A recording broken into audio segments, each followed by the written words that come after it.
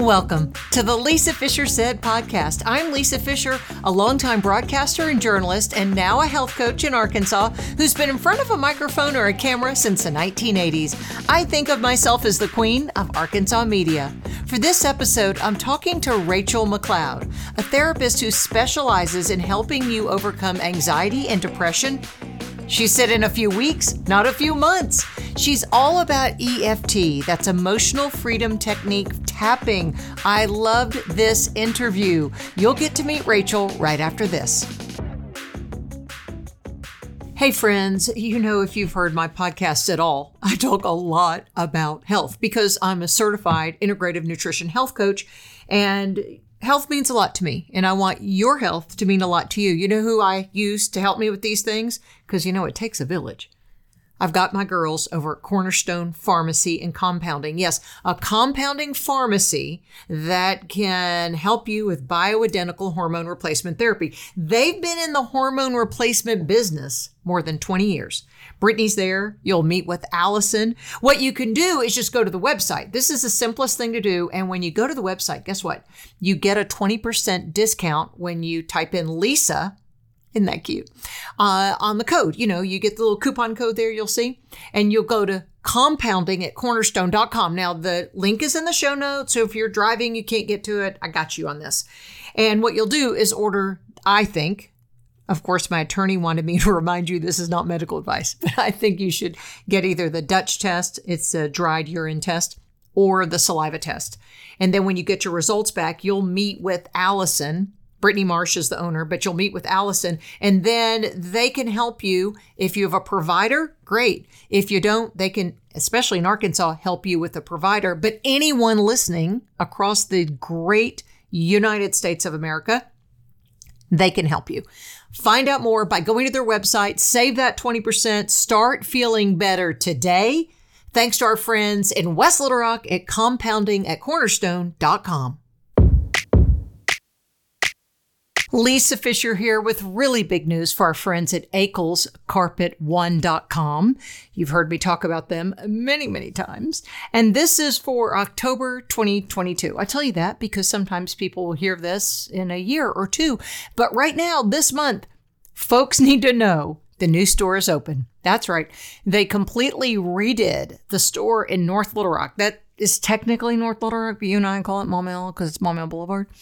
But it is where Richard Akel and his team went in, redid all the areas. You want flooring? They have it.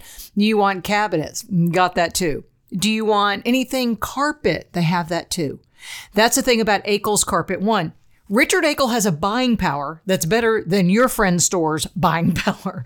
That's how he beats the big box store prices. And you'll go in and you'll probably see an Akel when you're there. Check out the new store or the new and improved store in North Little Rock, 2 other locations, Little Rock and Sherwood, but definitely go to their website and start saving money today, AclesCarpet1.com.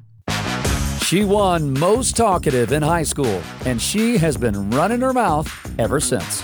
Welcome to the Lisa Fisher Said podcast with your host, Lisa Fisher. Okay, we're here with Rachelle McCloud. This is going to be good because I like everything about your social media and especially like everything about your hair. For those of you that aren't watching, you need to go to YouTube and see how beautiful she is. But no, seriously, we're going to talk about topics that affect all of us. And one thing is this perpetual anxiety that hangs over everybody right now. I don't know if it's because we're so politically divided, spiritually divided, state by state divided, but there's something about this anxiety that feels like it's going to get us. I want you to help us get over anxiety like your website promises, and we can do that probably in the next 30 minutes, but I think that's an exaggeration. So tell me, what is it? How can you help us? 30 minutes is a long time to really, brain work wise, a lot can happen in 30 minutes in real talk, because this anxiety is the body is trying to heal itself. Mm-hmm. Our mind and body are trying to heal itself. It's trying to communicate about what's going on in the world. But what happens is that the process for resolving symptoms of anxiety, depression, and traumatic stress really works so quickly and well, but it has to be able to complete. And so because there's a different part of our brain that its job is to keep us away from pain, it really can block that healing process. And so then we don't get those symptoms resolved. They keep cycling around in our body and our mind, and they just repeat, and then they grow. And pretty soon there's an explosion of some sort where we're irritable, or we fall asleep, or we're fighting, or we're fleeing. And that's really a sign that this process isn't completing. So if we really understand that all we got to do is help this process complete, we can really think about this anxiety in a different way. It is our system trying to heal, trying to grow, trying to understand, trying to help us to be accurate and awesome and help our dreams come true. And so one of the things that is really, I work with people differently, is that I'm not trying to do traditional talk therapy, which focuses on the prefrontal cortex, the thinking center, the rational mind, the understanding. That part of the brain really does fabulously when this process is moving well. And so I really come down into the survival system, which really is what starts blocking all the information coming from all of our senses, and really blocking that from making it to the part of the brain, that the front of the brain, that can really make that understanding, make that clarity of thought, make the problem solving. And so I really focus right there. And that the native language of that part of the brain is not words, logic, reason. It's not, you can't out logic it. It doesn't care. Right. It's really listening to our body and trying to figure out, are we going to live or are we going to die? Are we safe or are we in danger? Because if we're in danger, we're locking this thing down. We're not letting anything through. We're going to survive.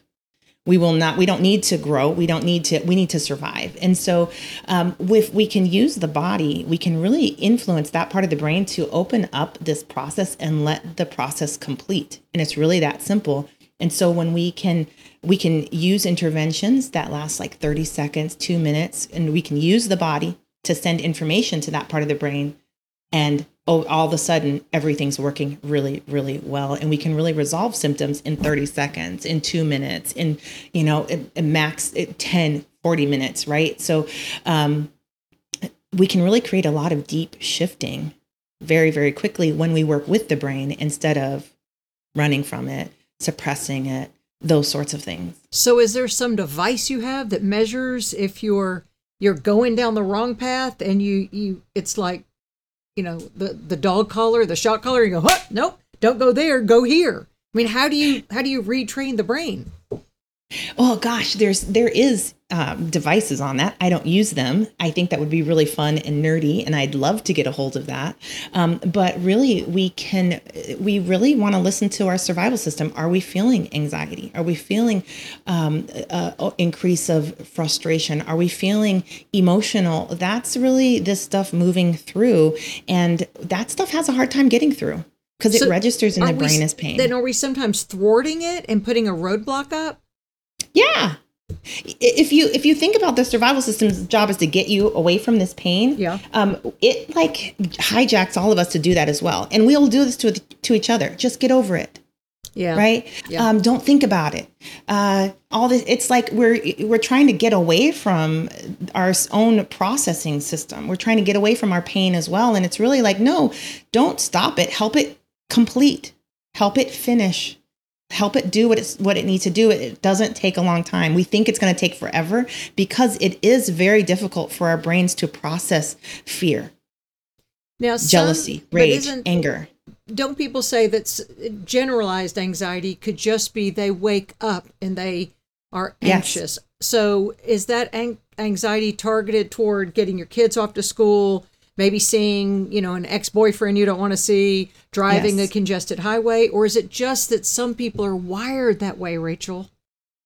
It's really fear moving through the system. Yeah. And some of us get a lot of practice moving fear through successfully.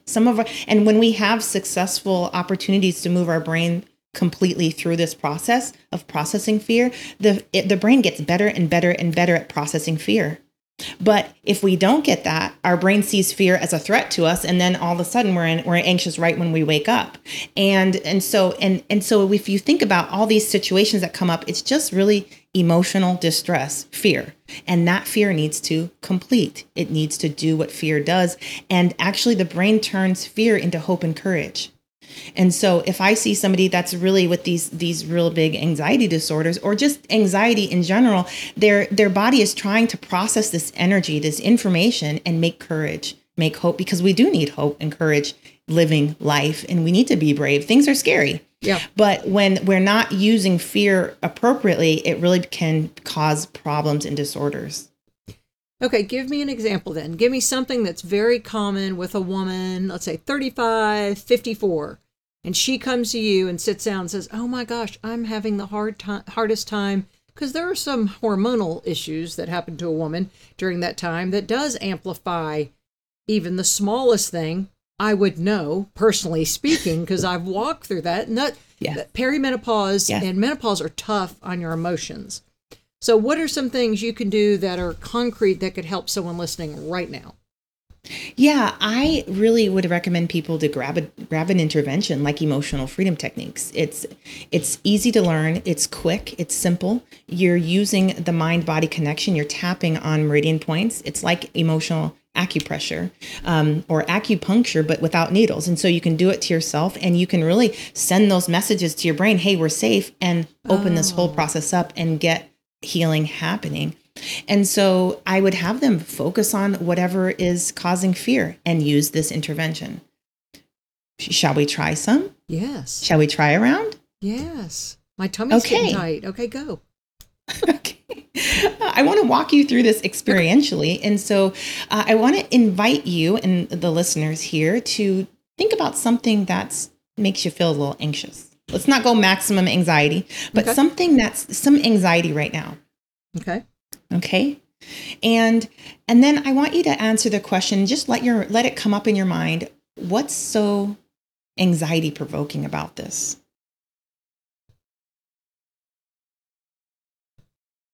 Okay. Okay. When you have that answer, I want you to ask, and what's so bad about that? I'm just going to go a little bit deeper into this. And when you've got that in your mind, I want you to hold that there, and I want you to take a look in your body and just notice what's going on. How is your body expressing this anxiety as well? Where do you feel the anxiety the most in your body? Yep. And just while you're tuning into that, I'm going to invite you to tap on the side of your hand at like that karate chop point. Okay. And you can tap here. You can tap on all these points I'm going to guide you to tap on for like 3 to 10 taps. Doesn't matter. You can even tap for longer if you'd like to. Okay. And just feel that sensation in your body. See what's so bad about this anxiety thing. And then I'm going to have you tap on the beginning of your eyebrows close to your nose, but on the hair. And you're just going to, tap a little there. And then come to the outsides of your eyes. And you're going to tap there. And under your eyes. And just notice what's so bad about this. We don't need to help with the positive side of these things. That energy just zips through the brain's healing process. But it's this anxious stuff. What's so bad about this? And under your nose.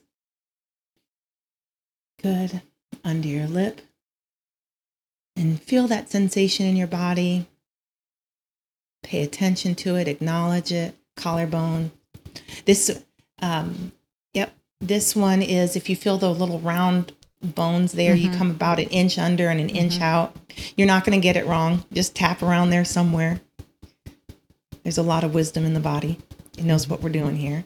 And then under your arms, and it just the side there, if you have a bra on, or if you would have a bra on, in the middle of that bra, underneath your armpits, about 4 inches. And then I'm going to have you come to the front of your ribs, like on your ribs, under where your nipples may be at this point.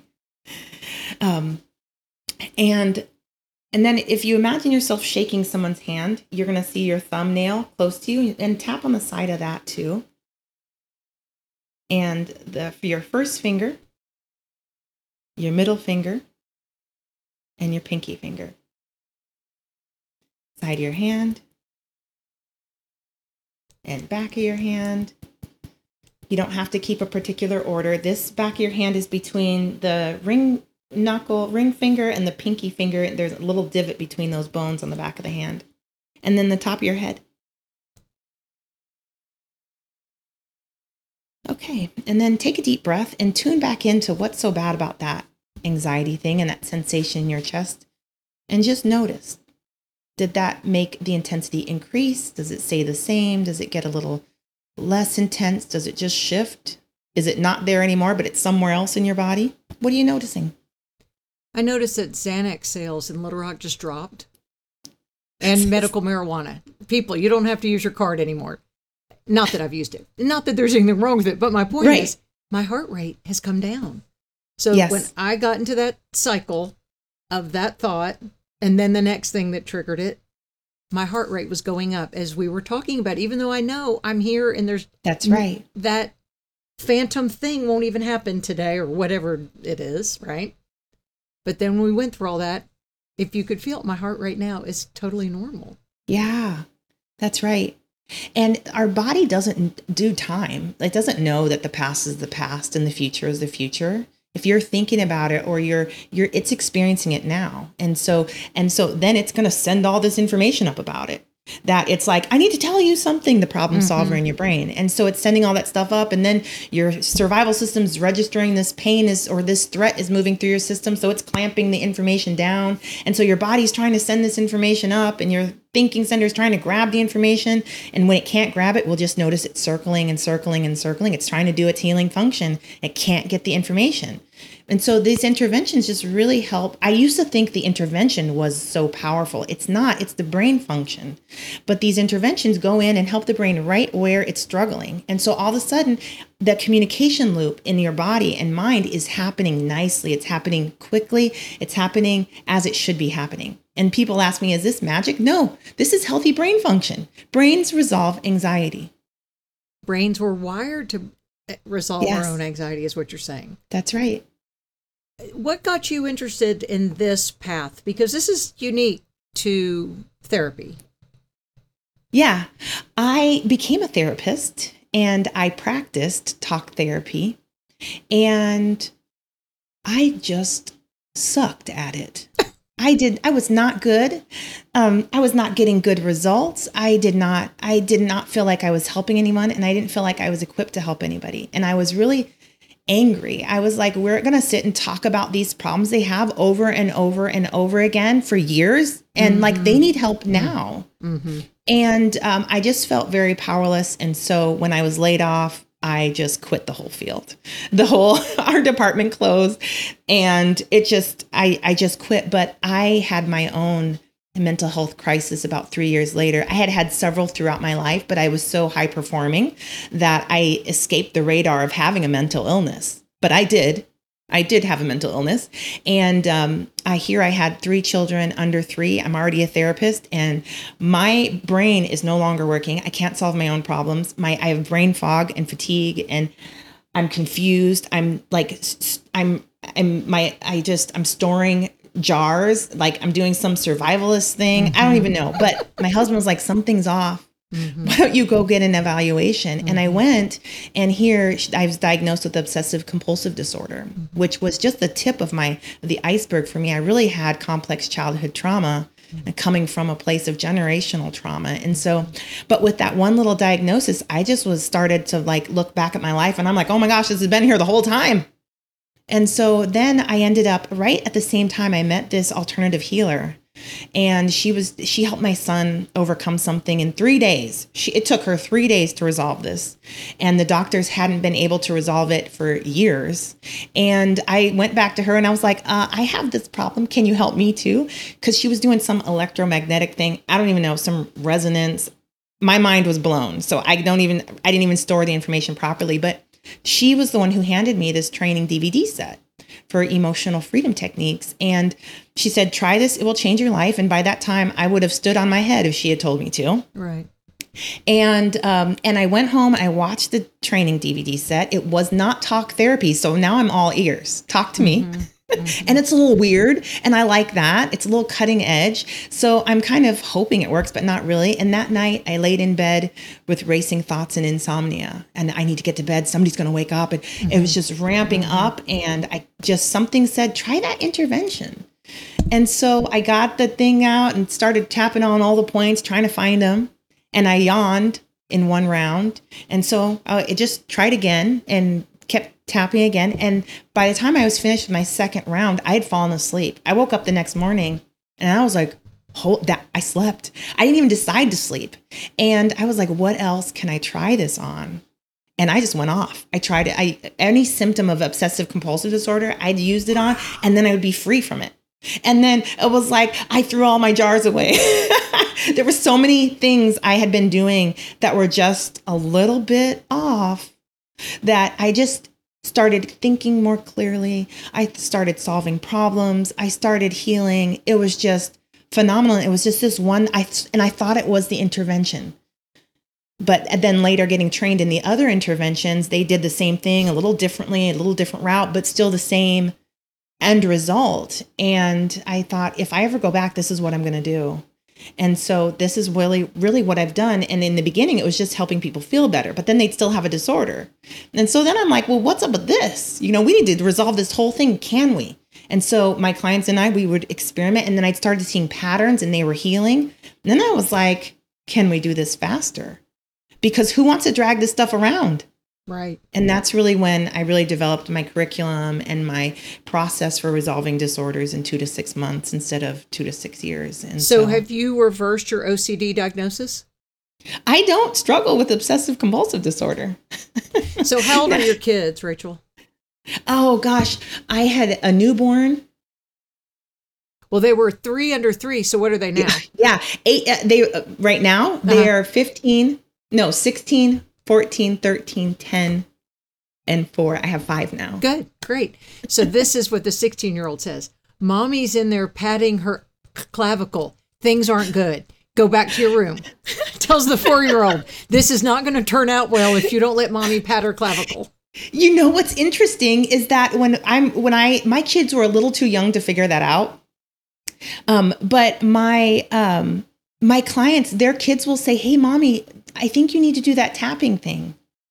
Isn't that? And mommy changes into a whole nother person because mommy's brain starts working well. Can we do this with our kid? Like, how old? Yes. Is your 4-year-old ready to grasp this?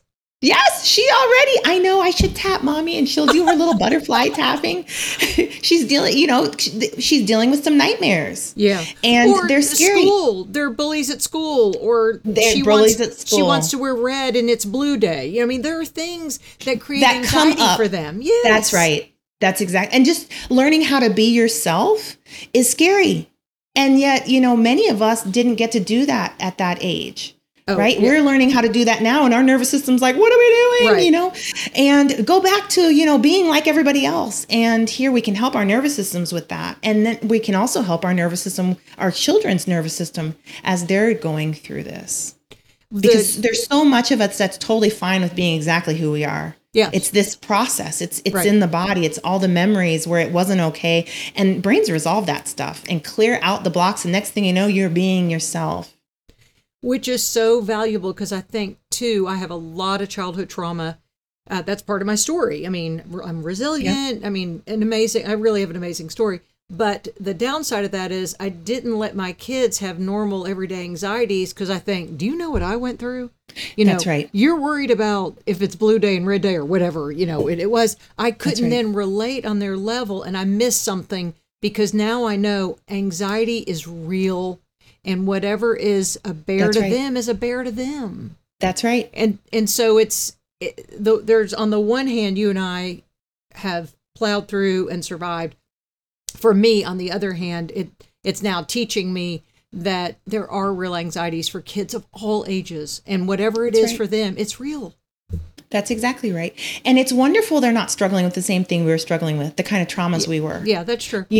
And really, when we're doing this, it's really not about if the experience was worthy of being traumatic or not. It's could their brain process it? Yeah. And it's really that simple. Lots of people will come to me and it's like, I shouldn't have this anxiety disorder. Okay, but you do. And as we get in there and look at what's going on, there's plenty of things their system could not process. It's not a right or wrong thing. Its systems need help processing what's going on here on Earth and in our family systems and at work. And we're designed like that. What do anxieties mask themselves as, though? Eating disorder, OCD, addiction? What do you think? All of that. Right. So anxiety is the brain trying to resolve issues, but it's like revving up the nervous system. And then once you go into a fight, flight, freeze, or faint, your body needs to receive the message. Your survival system needs to receive the message that it's safe now. And we need to use a mind-body intervention, and we already know this. So to give that message to the survival system, because if we use other methods, it's not listening. And so all of a sudden you throw a mind-body intervention on there, and now you're going through your calming phases, your relaxation, your regulation. And what happens is that some of us find that we throw some alcohol on this and the survival system will instantly chill out. But yeah, it's a mind-body intervention. It works. It also has all these side effects. Cutting, sex addiction, emotional eating. Food is a great way to communicate with your survival system. We're safe. Your survival system knows you don't eat food and be chased by lions at the same time. So if we're eating food, we must be safe. We will let this thing calm down. And so a lot of these things, we think that we're just weak. Every brain has to get to a regulated state, and brains will do anything to do that, including override you and make you do things that are harmful to you in the long term, but really serve the function of regulation now. And so that's really why we want to hand people interventions that work directly with that part of the brain that aren't alcohol. We want our nervous systems to learn that there are really great ways to do this regulation thing without harming ourselves. And when I find, and I work with people that are experiencing emotional eating, cutting, addictions, things like that, and those are what I hear is my nervous system. I can't get it to regulate. It's not coming out of this survival mode so I can relax and do the rest of my healing functions. And so that's not something to criminalize. That's not something to shame somebody about. I don't feel that way. And so I'm like, well, let's help your brain. Let's get it the support that it wants. And all of a sudden it is. And the next thing you know, they don't need the emotional eating, the alcohol, the cutting, and they move on. And then they learn how to work with their brain. It becomes one of their best friends, and off they're going. And so it's really transformational. So then is part of anxiety then things like shame or from the past that triggers? Will that also put you that, because it's a cortisol. Yes. I mean, I think of it because I'm a health coach and I'm dealing with women mainly women all the time. So it's that cortisol response, and we want our cortisol to calm down at certain times of the day. We do want it up in the morning, get us going. So do those things, those memories from our past also trigger not just anxiety for the future, but memories from our past, shame? That's what I was thinking, shame. Absolutely. And the body is sending that stuff up all the time. But if you think about the positive emotions, zip through the process, right? The negative ones, shame, fear, worry, hatred, self-hatred, all these ones are really important information and energy, but they register in the brain as pain. And so they have a hard time making it past the survival system. And so the survival system, as these things are coming up, is kind of like, I'm under attack here, right? And so and the body's still sending up the shame and the old memories and the things like that are registering as pain. And now you're in a survival state, right? And that feels like anxiety. Those survival states is where we feel restless and anxious and our heart's racing. And because we're experiencing a form of pain that is not often acknowledged, and that we don't have a great practice working with. And we're like, we shouldn't even be feeling this. I'm not in that situation. Your body doesn't know that. Your system hasn't figured that out. As a matter of fact, as we get this stuff processed, it's actually your body's way of figuring out that stuff isn't happening now. That stuff isn't relevant to this. And let's take that pain and resolve that and convert that into the next levels of wellness for our life. And so that's how we really get these symptoms to stop, while helping our system figure these things out, that we don't need to be afraid anymore. Instead of telling it, you shouldn't be this, you shouldn't. No, it hasn't figured that out yet. Let's respect that it has its own process for figuring that out and help it with that process. And then done. Sometimes when people have that childhood trauma and triggers, it's made me seek out joyful things. Like, I don't want the pain. I've suffered enough. I don't want the pain. So I jokingly say this all the time, personally, and on my podcast. I haven't turned the news on since March 10th, 2020. Like, I'm not kidding. I have not. Right. And I'm a journalist too, so I do keep up with what's going on, but I have my device so I can pick and choose. Same thing with the newspaper, because I felt so helpless during those early days of COVID, and then I felt like certain people were getting blamed for COVID, and I couldn't stand it. So was I being a weenie by avoiding the pain? Should I just tap my way out of that? Or is it okay sometimes to avoid some things that you go, you know what, not the best path for me? That's right. The second option. Okay. We can experience system overload because whatever we experience, our brain has to process it. Right.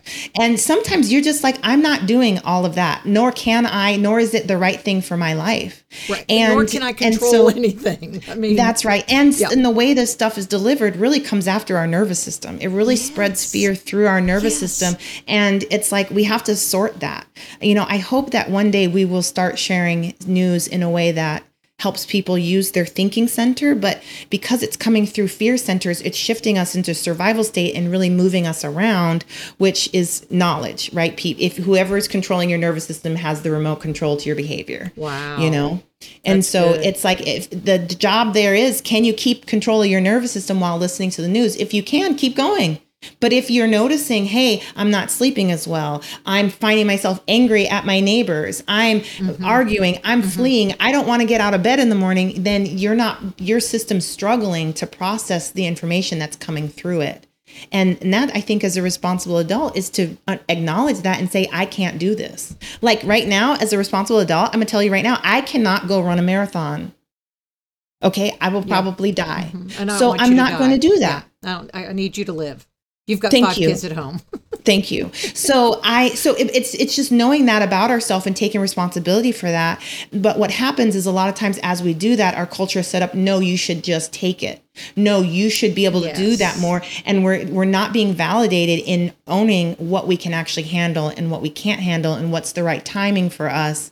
And we're being pushed into, well, if you can't now, then shame, disqualification, rejection, which is another assault to our nervous system.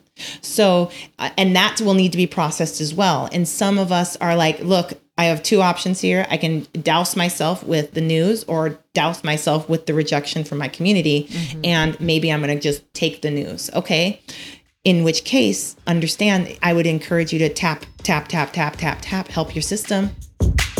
Hey friends, I am so excited to introduce you to a new sponsor of the Lisa Fisher Said podcast and a fairly new business in Central Arkansas. And Central Arkansas diners have been ready for Jess's Chicken. Yeah, Jess's Chicken there. And that was the old Kmart parking lot, remember? Shopping center. Now there's Premier Gastroenterology right there on Rodney Parham. And this is the business run by the Bubbases, the same people who bring you David's Burgers, the same people who've been in the restaurant business a long time. They know customer service. They know outstanding products. And they did it this time with Jess's Chicken. If it's chicken you want, they've got it. The savory or sweet chicken salad, the kids' chicken nuggets that you can get, the snack combo. I'm looking on their website right now. You can download the menu, see what I'm talking about. And those of us who are particular about what we eat, the chicken salads are gluten-free. Just had one. I had the savory, but I'm going back for the sweet. The nuggets and the breaded chicken sammies, all dairy-free and egg-free. Those are things you need to know if you're looking for what's perfect for your family to eat. You will love eating at Jess's Chicken. You'll love knowing you're helping a Central Arkansas family and the families who have their kids working there. And you know that it is 5 out of 5 stars from Lisa Fisher at Lisa Fisher Said. Find out more by going to their website, jesseschicken.com. That's great. And it's the same, I guess, perspective with social media. There are so many people. Yeah. I never thought when I got on Facebook back when the earth cooled in 2000, I think I started in 2006 or 7 on Facebook. I never thought I would unfollow somebody because that's when people just shared news of what they ate for lunch. Remember? Yes. Yeah. I had tuna fish sandwich for lunch, and that was it. Nobody argued over whether the tuna was loved and massaged and wild caught. Yes. Nobody discussed that. They were like, great, Sally had a tuna sandwich, and we moved on. And then it got so divisive with anything Sally said about her tuna sandwich. The tuna haters, the tuna lovers, the people, all that. And then came this wonderful thing called unfollow on social media. And then, girl, I had to incorporate that in my life, unfollow. And there's freedom in that. So I guess it is a darker time than what our grandparents went through, because they didn't know it. They knew some people's opinion because they went to the coffee shop and they gossiped and smoked cigarettes and drank black coffee or Sanka in the mornings, right? Well, now what we're doing is that times a million. And now I'm not going to the coffee shop anymore because I don't like to smoke and I've never been a coffee drinker. That's how I feel about social media. Yeah. How do you tell people how to deal with social media? Because it can be, as we know, it can be very negative. It doesn't come up that much for me, honestly. Really? No, especially because I don't give people advice, because I just want to make sure their brain is processing the information, and their brain will tell them, this is not good. I don't want to do this anymore. Or they'll come to me and they'll say, I'm using social media to hide, or I'm going to social media and I feel like I'm being beaten. And I'm being whipped and it's really harmful. I don't want to do it anymore. Great. They're hearing their body's feedback. They're hearing their feedback from their mind, and they're taking the actions they want to take. That's great brain function. Right? Now, if I have a client who's sitting there and they come back to me, which I have had this, and they're going back, I know, and they're hearing the pain and they're seeing the pain. I know that that their brain is using the pain for something important to it, which a lot of times is where we'll process. Like I had one client who was watching scary movies repeatedly, and they're like, I know this is bad for me, but I can't stop. Yeah. Well, they were really needing to process the trauma and the fear that they had as a child, and the movie was helping them do that unconsciously. So I would have them use the intervention with that, while they're watching the horror movies. We're using interventions, but we're also going back to the memory where they were a child and they were addicted to the fear. And why did that happen? Well, because of X, Y, and Z was happening in the home, and they had terror, and the movies then were helping them process, where they were trying to process the terror, but it was not completing the process. It was just actually re-traumatizing them, just like it's doing in the present. So a lot of our use with social media is much, for brain function, it's much more complex than it is just unfollow somebody. It's, well, can you? Well, okay, why can't you? Yeah. Let's go find the reason. We had this terrible kidnapping in Memphis, and we're about 2 hours or so from Memphis here in Little Rock.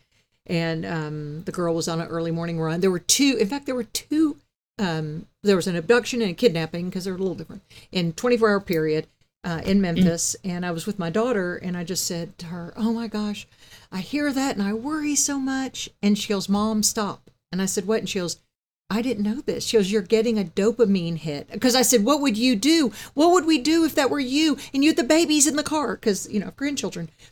And she said, stop, you're getting a dopamine hit. I go, what? Because I know what a dopamine hit is. That's the feel-good chills. It gives you a hit because you are overthinking it or over-empathizing. I don't know what the psychological term would be. But she said, you have to stop. I'm not in Memphis. The girls and I are not in a car being held at gunpoint. That's a 1 in a million. It doesn't happen every day, all the time. And so I realized that it did I can't even explain. It didn't give me pleasure, but there was something about it that it let me build all this anxiety. And then that's right. I really couldn't resolve it because I'm not a part of it. But so she wasn't making it up. She heard some therapist, she said, say this, but it's good for grandparents to hear these things, because some of the things I was tapping about earlier was about my children and my grandchildren. So kind of explain then, why is my brain doing that? That's a good question. I don't know. We'd have to find out. But there is a reason, right? Yeah. And it thinks that that's the thing to do. Something was triggered. Something was activated. A lot of times in there, it's really good to take care of yourself in the moment, to use an intervention right then, because we want that worry and that fear stream or compulsion or a surge. We want your brain to process all that information. We don't just want to stuff it back down. But really then it's like, we really need to take care of you in the moment, right? And then we want to go find, where is this coming from? And the mind and body will tell you exactly where that's coming from. And so you There's strategies for this. This is stuff that I teach people, how to follow a symptom all the way back to a memory, and how to get your brain to bring up past memories for you, those sorts of things, and what all this means, and how to run all these, how to look out for the clues that your brain is already sending you to create the healing. And so I would say we would want to figure out what that root is, but your brain thought that was appropriate there. It said, oh, this is happening, go. And we want to, why did you think that's appropriate? And the brain will say, well, let me show you why. And then that's the stuff you want to resolve. Okay. I asked the brain, because my husband's even said, he goes, how does your brain go there from your kids are 5 minutes late and they're dead in the Arkansas River? Like, yep. And this is what I told him one time. I said, when you are raised in such unpredictability, like I was, whether it was watching physical abuse, being sexually abused, a lot of drug use, illicit drug use, obviously in the 60s and 70s. Yes. I said, I always thought, well, if I were just prepared, I would have walked through that better. And so I do that to prepare myself, but for things that will never happen, you know. Yeah. But I told it, because we just had this conversation. I said, I think it's my way of being prepared if I ever get that phone call. Your daughter has been abducted with her daughters, which again is a 1 in a million thing. But does that make any sense? Now that I have you here, I've never really used a guest like this. The problem here is that none of these are logical problems. You don't have a logical problem with this. It's not a problem with your prefrontal cortex. You do not lack understanding. There is a problem with your survival system. Yes. But deeper than that, there's a part of your system, whether it's your subconscious mind or your body, that is sending up fear right there and is sending up messages of danger that your brain then is responding to, and then everybody's getting all in a huff. So the problem is emotional. It's somatic. It's emotions. And so we need to use the right strategies to process emotion. And a lot of times we're trying to use logical strategies, but this is not a logical problem. You logically know this is not likely. Right. You have, don't use your thinking center with this. We actually need to help the body and the subconscious mind resolve whatever this is. And they have a different process for that. They have this process. Go ahead. So we can talk ourselves off the ledge and then say, now let's deal with the body's response to the irrational thinking. And what's creating that, the cause of the irrational thinking. And the irrational thinking is usually actually emotional thinking. It's because it feels like this, it must be true. That's a sign the brain is not near done with its healing process, with its process of understanding and processing the information the body's sending it. It's like that's the most raw form of it. But because if we can't get this stuff resolved and processed, all of a sudden we're just left with the emotional reasoning, and it's there so long and it feels so true that we're finally like, okay, fine, I'm just going to go with it. But really that's unprocessed stuff. You don't want to paint your life with that. You don't want to be responding and reacting to that stuff. You want to wait till it finishes the process where your brain, takes all that emotion off, converts it into the positive stuff, and then also runs it through the logic and the reasoning and your values and your morals and your skills. That's when you want to use it. You don't want to use it while it's still in survival's area. And your animal part of the brain, and your survival part of the brain, because that part of the brain does not know how to help you thrive. It only knows how to survive. That's its whole function. And if you start using the information that just has made it to that part of the brain, then your life looks like survival mode. It looks like you're just surviving, where if we can get more of the information to the front of your brain, we've got thriving, and your life will look like that as well. That is really impressive. It just shows how capable the human body is. I always quote God's word that we're fearfully and wonderfully made. And in that things can be overcome. Now, do I understand that there's a need for therapy and medication? Absolutely. I mean, absolutely. But it's amazing what the brain and body can do. Your website is great. And we're putting a link to that in the show notes that people can follow you, because Rachel is spelled RACHELLE. So Rachel McCloud, I think it's rachelmccloud.com, right? Yep. Is the website. Yep. So Rachel on McCloud. It, you have several bullet points, but one is the 5-step process for working with the brain to resolve one symptom after another. Then have we covered any of that with this? That's it. Really, once you can do this once, and really you're just walking the brain through its own process. And once you can get that to complete once, then you can do it again.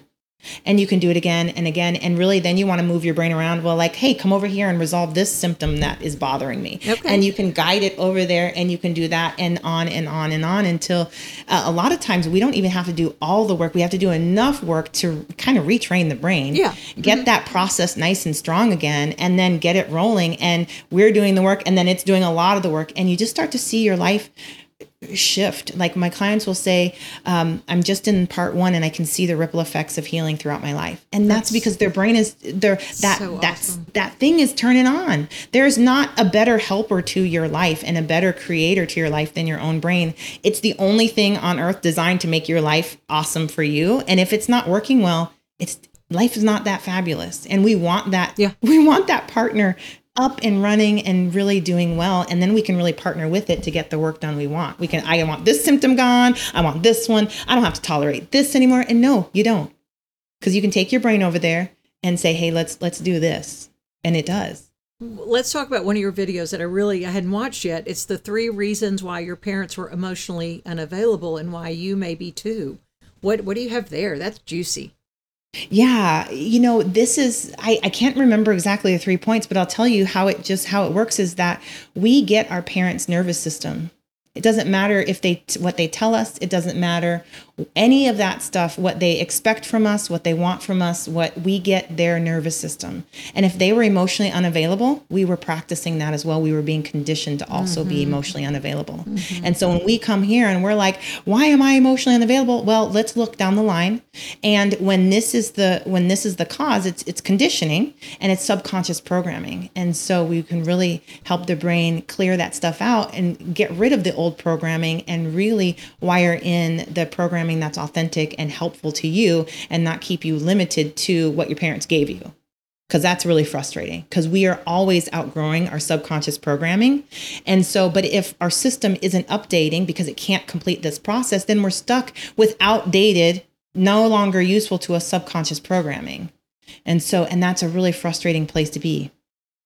So then that would continue on with moms who are narcissistic, dads who are addicts. Yes. Because there's a lot of with addiction, there's a lot of emotional unavailability because they were physically, they were physically and emotionally unavailable. Yeah. But then with any type of mental illness, there are things that. That's right.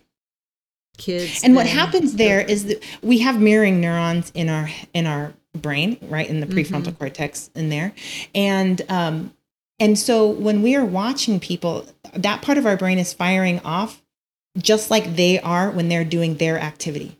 So our brain is practicing the same activity we're watching them practice. And as children, that's why we're learning so many things. It's like if mom's depressed and we're watching her, we're practicing depression. If mom's screaming and yelling, our brain is practicing screaming. So we're already doing this stuff. And even though logically we understand and we get to adults and we're like, I'm never going to be like her. We can't just take it out of our thinking center. We have to get it out of our nervous system. We have to get it out of our body. And our system has a process for doing that. And if it's doing that, great. You are going to see yourself an upgraded version and more of who you are and your skills. And if it's not doing that, you're going to be very limited by what you saw as a child and how you were conditioned and programmed.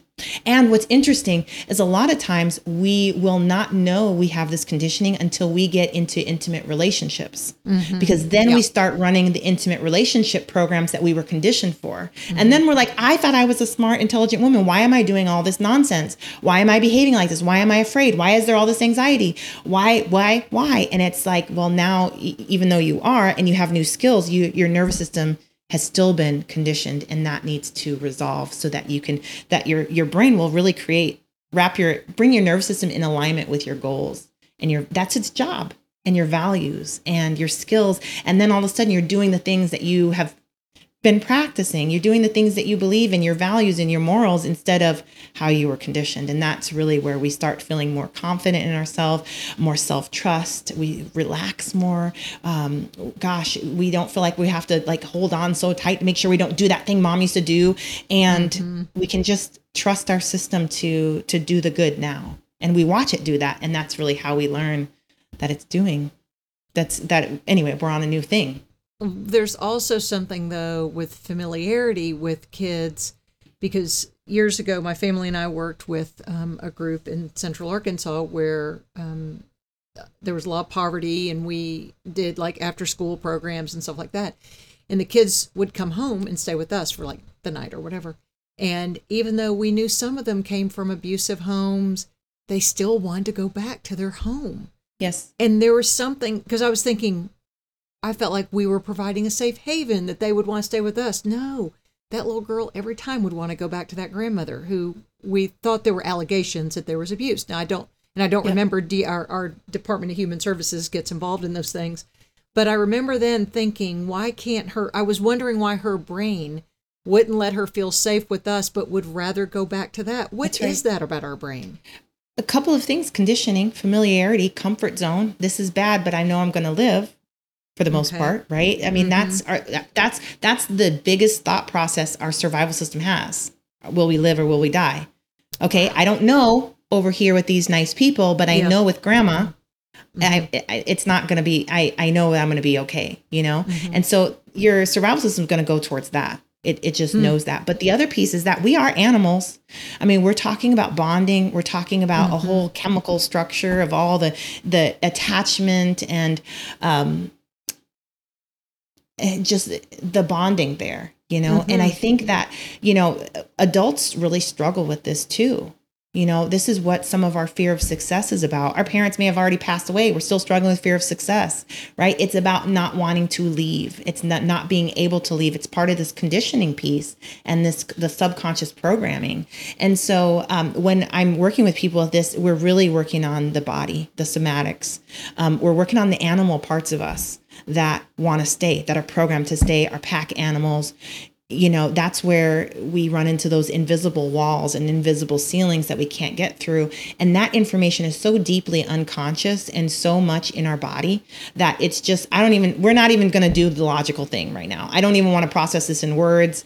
Let's help the rest of your body really decide if it still wants to do this or not. You know who I see that with the most as a health coach are people who battle obesity. And I say battle because I do feel like for them, it is something every day. That's all I can say is a battle for them. But I think it goes back to familiarity with them. There's something, and maybe you're talking about emotional food triggers and things like that. So it may be that comfort, but I'm trying to help people get the mindset that they can eat in a certain eating window every day and healthy, nutritious foods that you love, that love you back. So how can I help communicate that to somebody? How can I, without shaking them like this, go and listen to me? Because I'm not trying to change anybody, but I do know people come to me because they want help. But sometimes they'll just say, I don't know if I can do it. Yeah. I think if, as you can see this and you can understand this from their survival system's perspective, their survival system doesn't know if they'll survive if they're thin. You know, their survival system doesn't know if they'll survive if they're fit. Right? We've got so many other things going on in here. Like many men and women that are dealing with obesity have been sexually abused, come from domestic violent homes, sometimes using the weight to hide, sometimes using as a survival strategy, right? Sometimes using the weight to regulate. So there's some really powerful things that have to be taken care of in order for for the doors to be able to be open to walk through these things. And then we've got the traumas of being ostracized. We've got the daily battles of the aggressions and the microaggressions. I mean, it's just a lot of stress processing and a lot of overhauling the subconscious programming that has to take place. And what's really great is that all the work that needs to be done is the electrical parts of us. So it doesn't have to take a long time, but it really does need to be done. So they could use the EFT. Quickly. They could use the EFT then. And so there is a cortisol response then for them running to the chocolate chip cookies or overeating or overindulging. There's something to that they could start with the tapping. Absolutely. As a matter of fact, that's what I would recommend, because in that moment, they're running the Go Get the Food program. Well, what is that made of? Well, it's probably made of terror. It's probably made of shame. It's probably made of desperation. Yeah. A lot of people have a suffocating feeling when they don't do their compulsion. Like if you were to ask them not to go get the food, their nervous system literally thinks it's going to die. Wow. And so, they'll reach for the food because now they can breathe again, literally. Wow. And so there's so much going on in here that is much bigger than have some willpower. Oh, absolutely. Yeah. So I think what's important is that you do your piece of this stuff, helping people understand the pathway, the cognitive pieces of this, the planning, the thinking through all these things. And then just like me, I don't do that stuff. I can't, that is not my skill set, but is your brain working well? Can we process this trauma? Can we help your brain understand you're actually okay and safe right now in this moment? And so that you don't have to reach for the food, or that, whatever's in there, we can resolve that. Yes, that's my piece of things. But I think if we're getting closer to having a more holistic approach to things, even though many of us specialize in very specific things. Oh, I'm seeing that all the time. That's kind of the umbrella of the type of medicine that I subscribe to, and that's the functional medicine approach of why we're sick. Yes. And what you deal with, we say, are the downstream results of upstream problems. So, and it is, that's why my VAC certification says integrative nutrition, meaning we're integrating all the things. Yes. And definitely what the brain says. Definitely what your food tells you, definitely what your outside tells you, definitely what your spouse tells you. I mean, it all comes together. And I'm sorry that I'm sorry that people aren't seeing that yet, because that's where I do want to shake them and go, listen, there is hope for you. That's what I want to tell everybody. There is hope for you. We can deal with these things.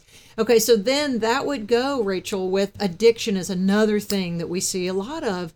And it could also be there's some trigger. See, when you said that about the person reaching for the food and them really feeling like they have to, or they won't be able to breathe.